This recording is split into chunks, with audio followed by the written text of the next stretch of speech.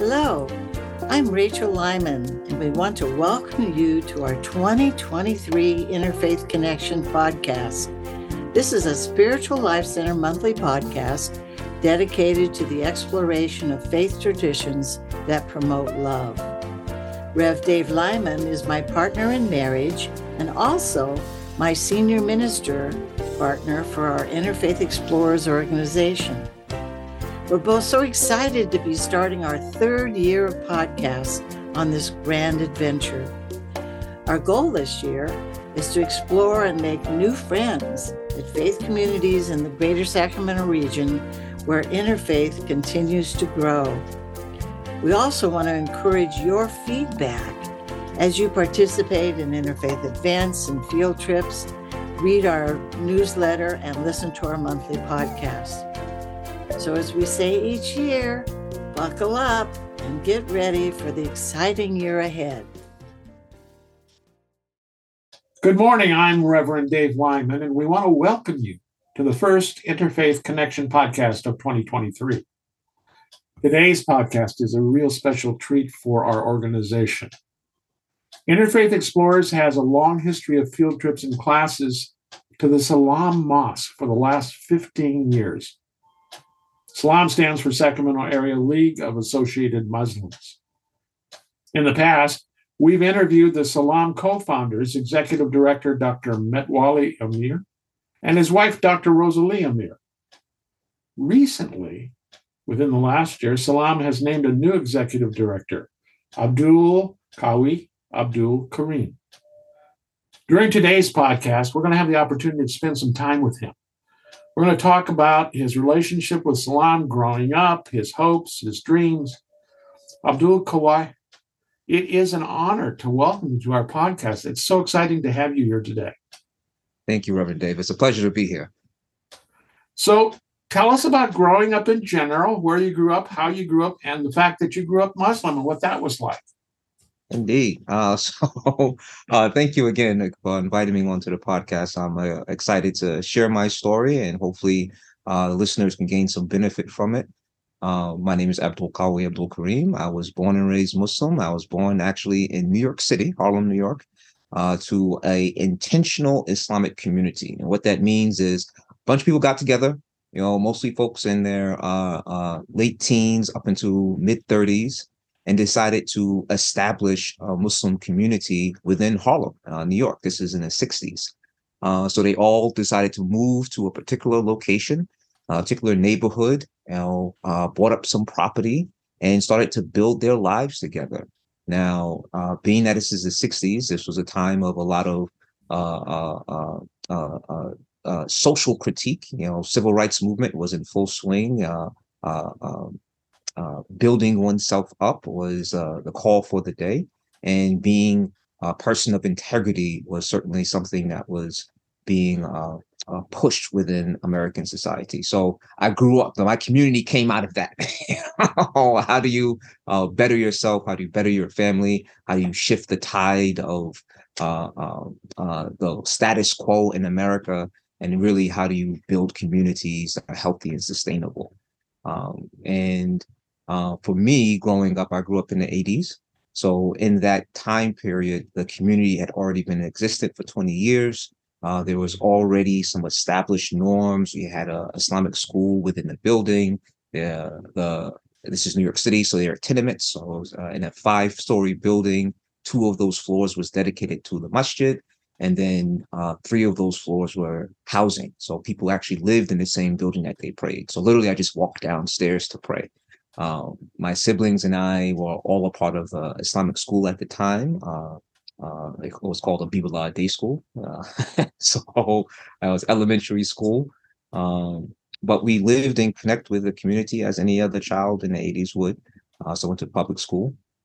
And in growing up at that time, there was always a distinction between, how you live as a Muslim and what you might see in the everyday world. So most of the Muslims that I knew in that era were connected to my community. So the same people that I saw walking up and down the stairs or, saw at the Friday service, Jummah, were some of the same Muslims that I saw in my public school, because we lived in the same neighborhood, went to the same elementary school or same middle school, etc. Interestingly enough, those are only some of the only Muslims at the time that I would see inside of school or inside the neighborhood, were people who I knew very well. Um, Fast forward into the 21st century, I worked as an educator for over a decade, and now I see 4, 5, 7 to 8 Muslim students in a classroom. In my era, it was 5 or 6 Muslim students to the school. So it's definitely been a shift, a pleasant shift. There is more a community built when you're able to see yourself amongst your peers and see your values lived out loud amongst your peers. There were significant challenges and fights, both legally and physically, to establish one's identity as a Muslim prior to the 90s. And, I grew up in New York. So, of course, as a more liberal leaning city, the idea of having celebrations and acknowledgement of different cultures is not something new. However, our Friday service in Jummah, it was a fight to have, this is a New York thing, but alternate side of the street parking. What that is like, during certain times of day, you have to move your car in order for the streets to be cleaned. So it's a 2-hour period. And if you double parked your car, you can get a ticket. In New York City, tickets are $165. So it's a big thing. It's like a dance that happens multiple times a day where all the cars move from one side of the street to the other side of the street. It's very difficult to do during Friday service. You can imagine you have hundreds of people gathered together, the amount of traffic jam it might produce, and everyone having to move their cars right in the middle of Friday service doesn't make sense. So it took years fighting to get that suspended on Fridays for prayer service. It took decades fighting for the Eid, the major Islamic celebration of the year, to actually be considered a city holiday in which students are let off from school. It took years fighting to be released from school in order to attend Jummah services, prayer services on Fridays. Now you have schools, thank God, where students actually gather together and hold their Jummah services on a college campus or on a high school campus that are student run. So it is a world of difference, even in the short time that I've been on this earth, to see that the growth in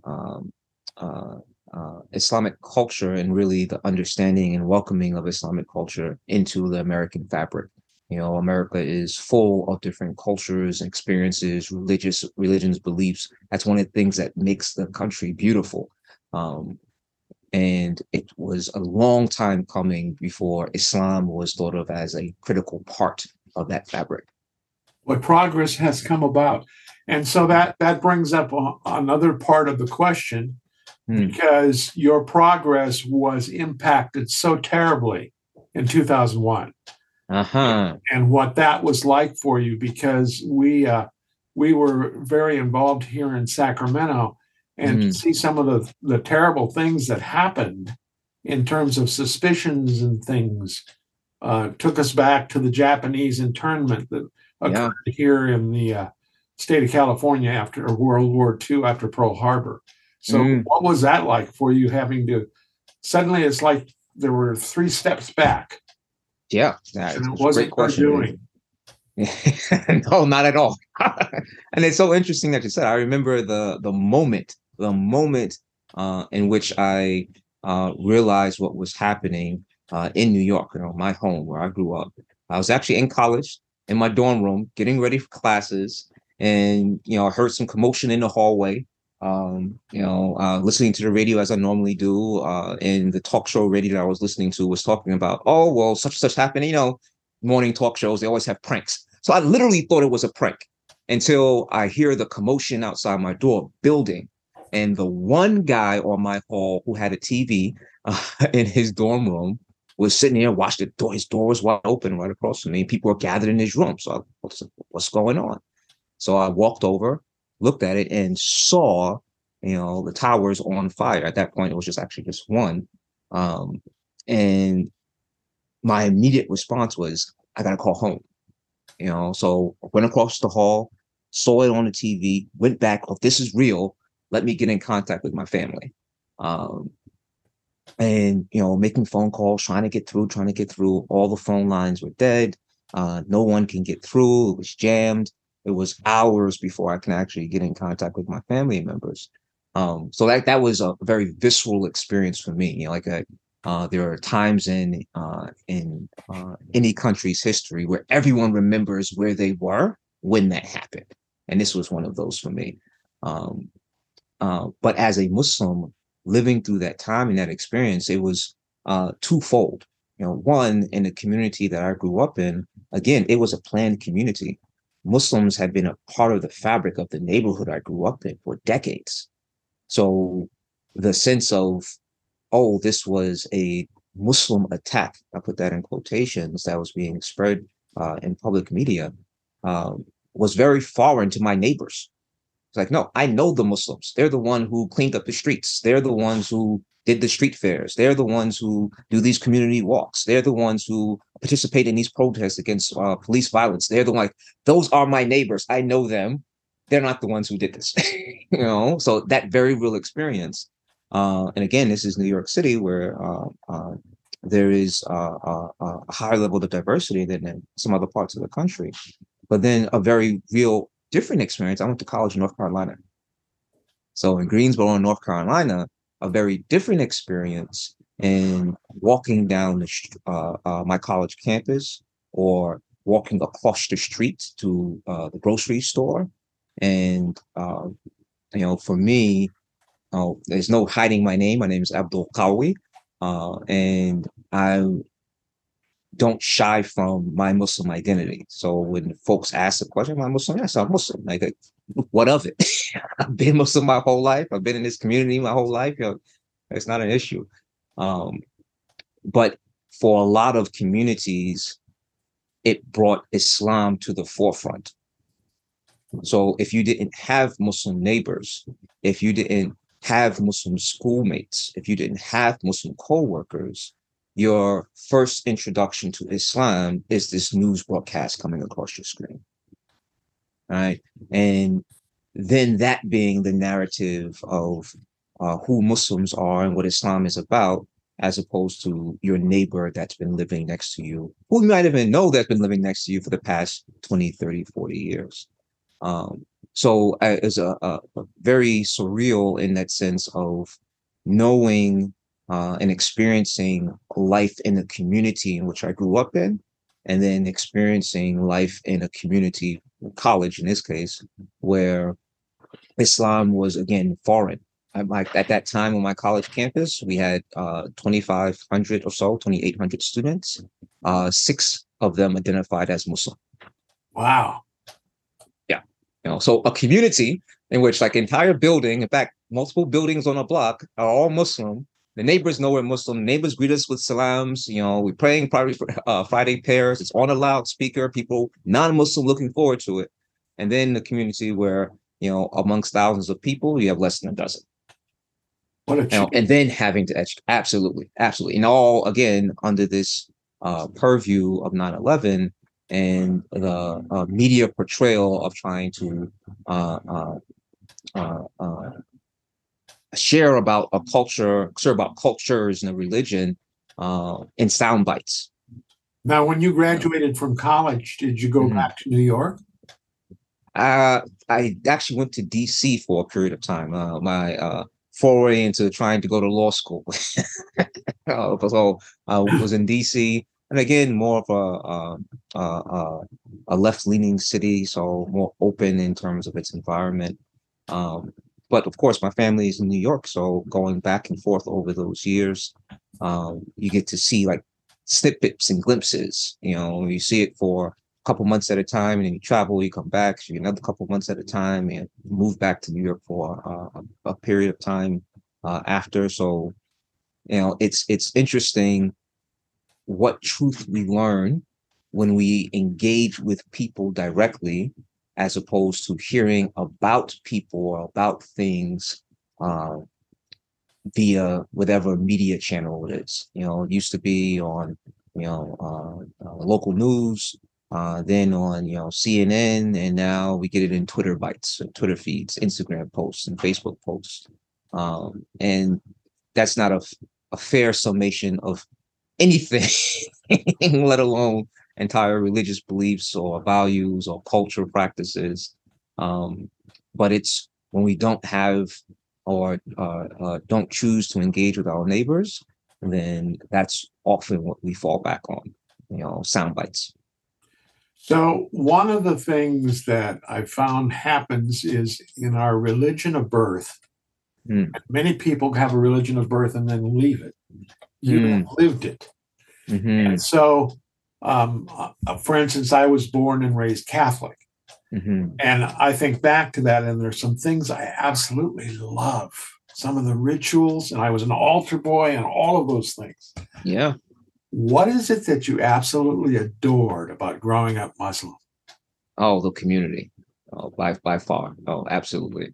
And it's interesting that you say that. Absolutely. In growing up, for me, Islam was more practice than theology. You're in a community, so everyone is doing this thing. Everyone's participating in this activity. So your experience, and you're gathered under the umbrella of Islam. So all of these experiences, whether it be Boy Scouts or, hey, we're going on an outing, whatever it is, was all with your Muslim family. So it's hard to separate the two, right? For better or for worse. That's some reason at times why some people leave a religion, is because they experience the religion based off of that community or that family's interpretation of it. And that may actually be toxic, and can't distinguish from the religion and the personal experience with that community. And it's sadly true in a lot of different faith practices. But for me, growing up in my community, connecting with people, connecting with who I call family, who had no blood relation, but they were closer to me and my own experience and development than others who share the same blood. I remember one distinct story. My uncle, who is not related by blood, but he's a member of my community who I grew up with and who treated me like a nephew since my birth, and treats my father like a brother since way before I was born. And to me, without question, he is my uncle. I was coming middle school on a lunch break. New York City middle school, you could go away for lunch. In fact, it's a privilege to be able to leave campus for lunch and go to the park or go get a slice of pizza or something like that. So lunch break, me and a couple of friends were walking over to a park, which is 4 blocks away, to play football, as we did, at least 3 or 4 times a week. As I'm crossing the street, going towards the park, literally maybe a block and a half away, I hear honking. And someone yelled, "Abdul Kawe," from the window of their car. I turned to, I'm like, who is yelling at me? And it was my uncle on his way to work, stopped at the stoplight. He's like, "What are you doing out of school?" And I was like, "Oh, I'm just going to, like, we have a football. We're going to go to the park." I'm standing in the middle of the street. But that was the type of care within the community. It's not just you're going to drive by as you see someone, again, no blood relation, but that's my nephew, and I want to make sure he's all right. So what are you doing out of school? It's even beyond that, because you again are involved with a faith tradition where your extended family is in a whole number of people that are parenting type members of your community. Absolutely. And so you can turn many ways and have many connections. And I think that's so powerful in growing up. It gives you a foundation that's much stronger than those that don't have that. Yeah.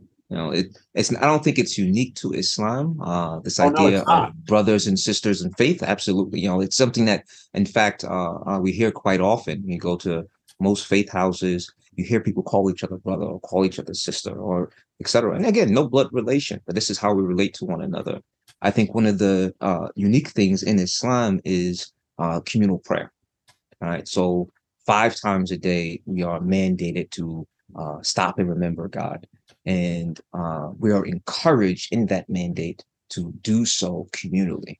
So we come together before the sun rises or after the sun sets or just later in the evening, and we pray together.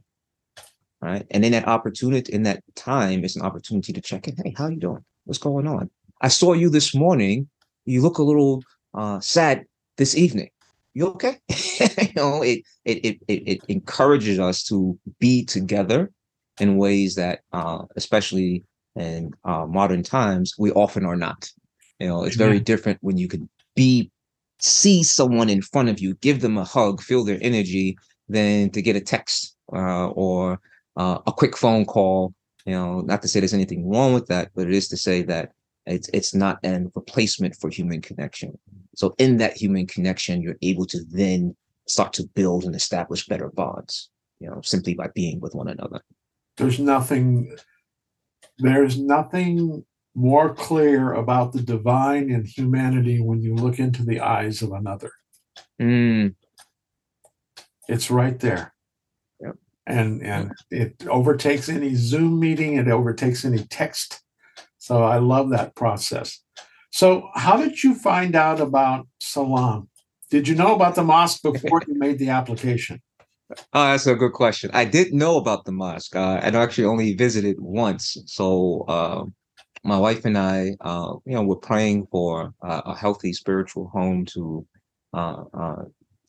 connect with, and started visiting different places around the country, and exploring what's there, what's available for us. And visiting Sacramento, I was okay, Sacramento, West Coast, and try it out, see what it is. We actually visit several different masjids, going from south all the way north at over half dozen masjids. We stopped in, prayed in, or tried to pray in, and had various different experiences. And just before we were scheduled to leave actually on a Friday night, we intended on going to the Friday prayer service, Jummah, at Salam. We actually wound up missing that prayer service because we went to a different one. We were trying to catch both, and time wasn't working, so we caught the end of it. But we said we're going to go anyway, just to check it out, experience it, see how it is. And one of the staff members there, the office manager at the time, Brother Osama, took time out of his day, stopped what he was doing. It was after prayer service, the very busiest time of the week, and showed us around the masjid, gave us some history, introduced us to different places. And happened to be that our flight, which was supposed to leave that Friday evening, was delayed. So we had an extra day. And the following day, there was a community outing, a hiking trip to Auburn, led by the imam. And we decided to go on that hiking trip, because we have another day. What else are we going to do? And between those two experiences, really found some connection, some resonance in the community. And a year later, and exploring different opportunities, looking for some direction from God, and really trying to step in faith, we were having a conversation one evening about, we say we want to, we're trying to step out in faith, but we're behaving as if we're waiting for a sign, or we're waiting for permission, or waiting for something, as opposed to moving in faith. And just as we were finishing that conversation, my wife pulled up the computer, and the position was there posted. Within a month, I had applied, interviewed, and was offered a position. So I truly believe that it was guided in faith, and I accept it as an act of service, as we say, fi sabilillah, for the love of God. So when she called that up and you guys started talking, how long was it before you decided we're going to put in an application for that? The application was put in that evening. Wow. Yeah. It was one of these things, if God is pointing in this direction, we should not hesitate at all. We need to move, and move now on it. So we stayed up the rest of the evening until it was in. there's that famous quote, and I paraphrase it, but essentially it says, when it is God's will, all the doors open. It's as if you stepped onto a water slide. Exactly. And you're on your way. And it's not so much that you're in charge anymore. You're just riding along to that finished product. And if you try to exert some level of control, all it will do is produce anxiety. You just gotta let go and let God, as they say. Ride the wave. There's a statement that says you are totally in control of your life when you give up all control of your life. And you can tell where people are in their process by how they react to that statement. So you've been there next month for a year. Exactly. Yeah. And so what has the first year been like for you? Certainly a learning experience. Being a part of any community newly brings a lot with it. Learning the people, learning the culture, establishing yourself, building connections, network, etc. So all of those things are true. And on top of that, being in a leadership role within a community. So you're learning it as well as learning to direct or steer it at the same time. So learning experience doesn't fully capture it, but that's what I'll go with. But definitely, what we saw as a space for ourselves is true. God is true. So I believe that this was direction from God, and He delivers all the time. And in that, we know also that in our faith tradition, God doesn't give us more than we can handle. It doesn't mean that we won't grow in the process. So, I see the challenge and the responsibility. I believe it is a weight. It's being responsible and accountable for a community as an honor and as well a test. It tests us in our resolve. It tests us in our faith. It tests us in our commitment and our willingness to believe in the decree of God. And for me, it's forced me to grow, in a lot of beautiful ways. So as I go into a second year, I really thank God for the opportunity to be of service, and also for the opportunity to learn and grow. Like, if He's put me in a position to learn and grow, then He's not done with me yet. There's still some space, if I need to build and develop skill sets, that means He has, in my opinion, I interpret that as He has more plans for me and what I'm able to do. So I'm happy to serve. Well, he has definitely not put you in charge of a quiet mosque. True. Salam is a interfaith leader besides being a Muslim or an Islam faith leader in the Praise community. God. Yep. And so you have a tiger by the tail, and you're right on the top of it. So are there some community events coming up for your mosque that you want to share today about coming up? And one of the things, as we talk about that, talk a little bit about Ramadan and some of the things you guys do there too. But start off with what's exciting you about what's going on at Salam right now. Beautiful. So a lot of things are exciting me about Salam. The biggest being just as we build and grow out of COVID. For the past several years, the community has largely been kept separate, for necessary health precautions. And now we're starting to see folks coming back in large numbers. So there's several things that we're working on, and one of the biggest being Ramadan, which is only a month and a half away. March 22nd is when Ramadan is projected to start. So we're preparing for that. But also throughout between now and then, we'll have several family programs, activities, and get-togethers.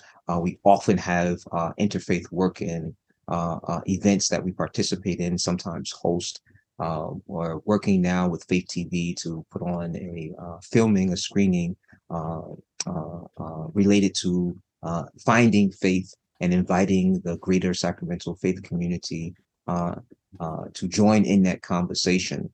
So these type of activities where we get to bring together the community at large, thank God, like there is a significant Muslim population who call Salam home, who are there every Friday, right?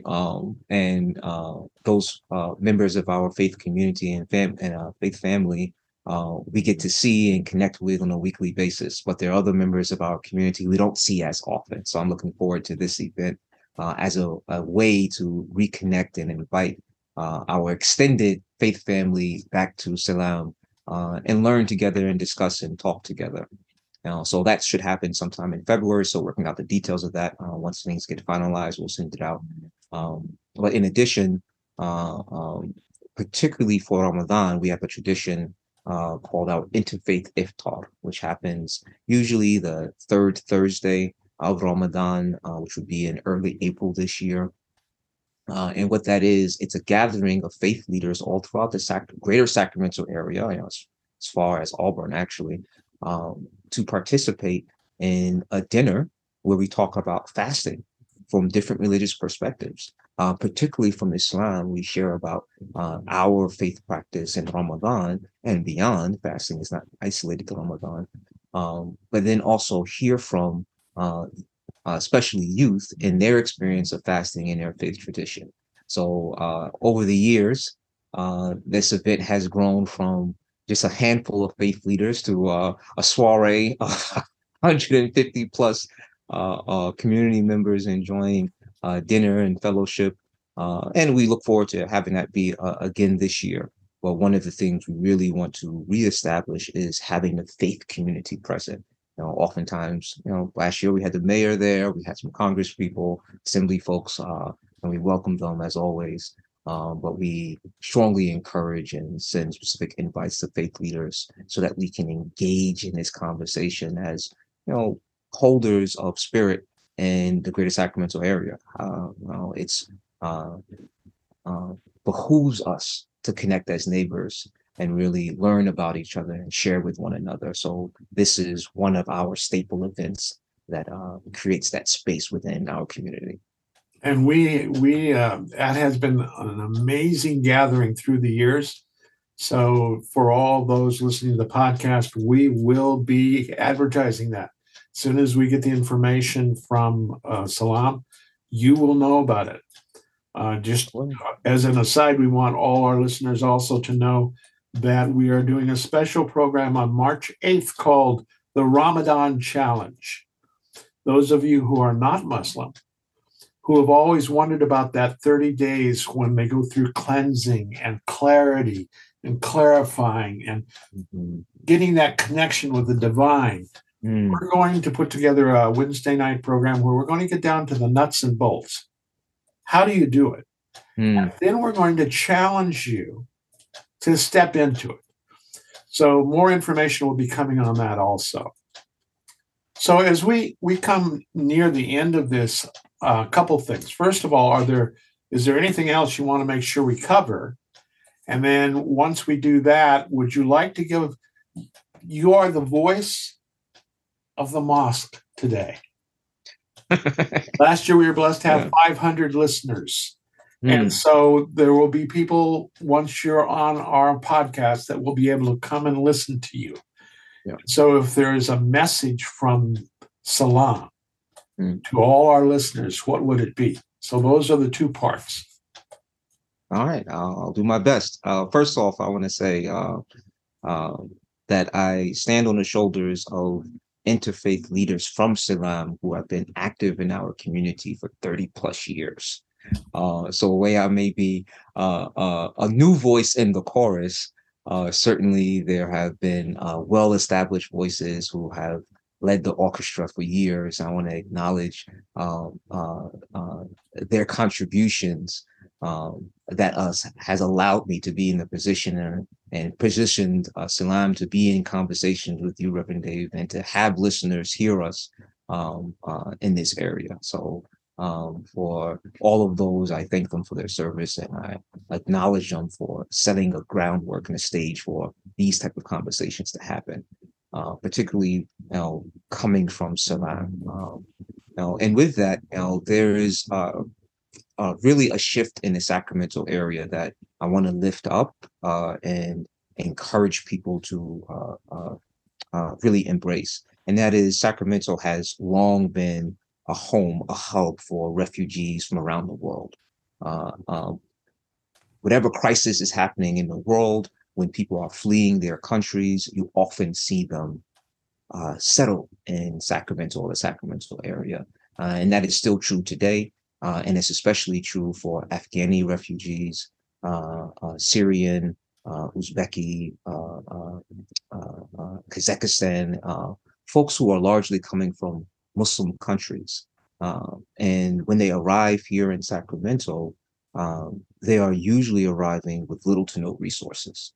So as much as they are our Muslim brothers and sisters arriving newly into our community, they are also new residents of Sacramento. And I encourage our listening body to really reach out as neighbors to those folks who are new to the community, to embrace them, to share with them, to learn about them, to share about yourself, such that they can really integrate into our society more easily. It's never easy building new, right? And many of our faith traditions, what in Islam we call a hijrah, a move for the sake of God, to flee persecution or towards a better life, is an act of faith. So there are folks who are coming here through an act of faith, looking to build a life for themselves, fleeing some hardship or persecution, and really looking to establish their families. So Salam specifically will be establishing some programs and currently have programs operating to help with those communities. But we encourage others in our community to really take some time to learn your neighbors, share from yourself, and if you can, donate to organizations which are supporting refugees coming into Sacramento and beyond. It's a calling for humanity, and especially for those folks who believe in a higher power. Well said. Well said. And just for our listeners, again, there are a couple really strong organizations in Sacramento that are working with the different faith traditions that are set up just for that purpose. So if you have the wherewithal to do some volunteering, those two places can be found through the Interfaith Connection by contacting us, and we can point you in the right direction. And then keep an eye on Salam on the programs they're doing, or check with the Interfaith Council of Greater Sacramento. Wow. And I want people to know that the shoulders that he is talking about include people like Dr. Irfan Haq. I met Abdul Kawai at the United We Stand event, and Dr. Haq, who I've known for 25 years, dragged me over to make sure I met, as Dr. Hawk said, the new Metwali Amir. I wouldn't take that claim, but thank God I'm following him now. So we really want to thank you today for your time and the ability you have to just share your heart and the wonderful Salam that you're working with. That mosque is amazing, and you will be a wonderful part of it. We want all our listeners to know that Interfaith Explorers will be putting together a field trip to Salam this year. We're not sure when it'll be, but you will know, because we want to reacquaint ourselves. We haven't been over there for a bit of time. And when we go over, we work with the mosque, with the staff, and we love how many times we've been over there through the year. When scheduled, the event will be advertised on our Interfaith Explorers page at Spiritual Life Center, www.slcworld.org. This has been Reverend Dave Lyman of Interfaith Explorers and Abdul Kawai, the Executive Director of Salam. You've been listening to the Interfaith Connection podcast for January. We look forward to continuing our connection with the new Executive Director of the Salam in many ways in the coming days, and we thank him for his time today. Amen and namaste and farewell.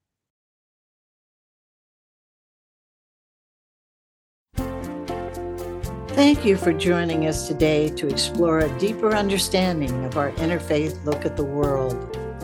This 2023 podcast will be aired the fourth Thursday of the month on Spiritual Life Center's website, slcworld.org, under Interfaith Connection Podcasts. You can also listen to our previous 24 plus podcasts at this same location. And we want to hear from you, so send us your comments, questions, or suggestions to me. That's Rachel Lyman at rachel24@surewest.net. That's RACHEL24@SUREWEST.net. And let us remember as we go along our different paths that Gandhi once said, "A peaceful exploration of all faiths is our sacred duty." Namaste.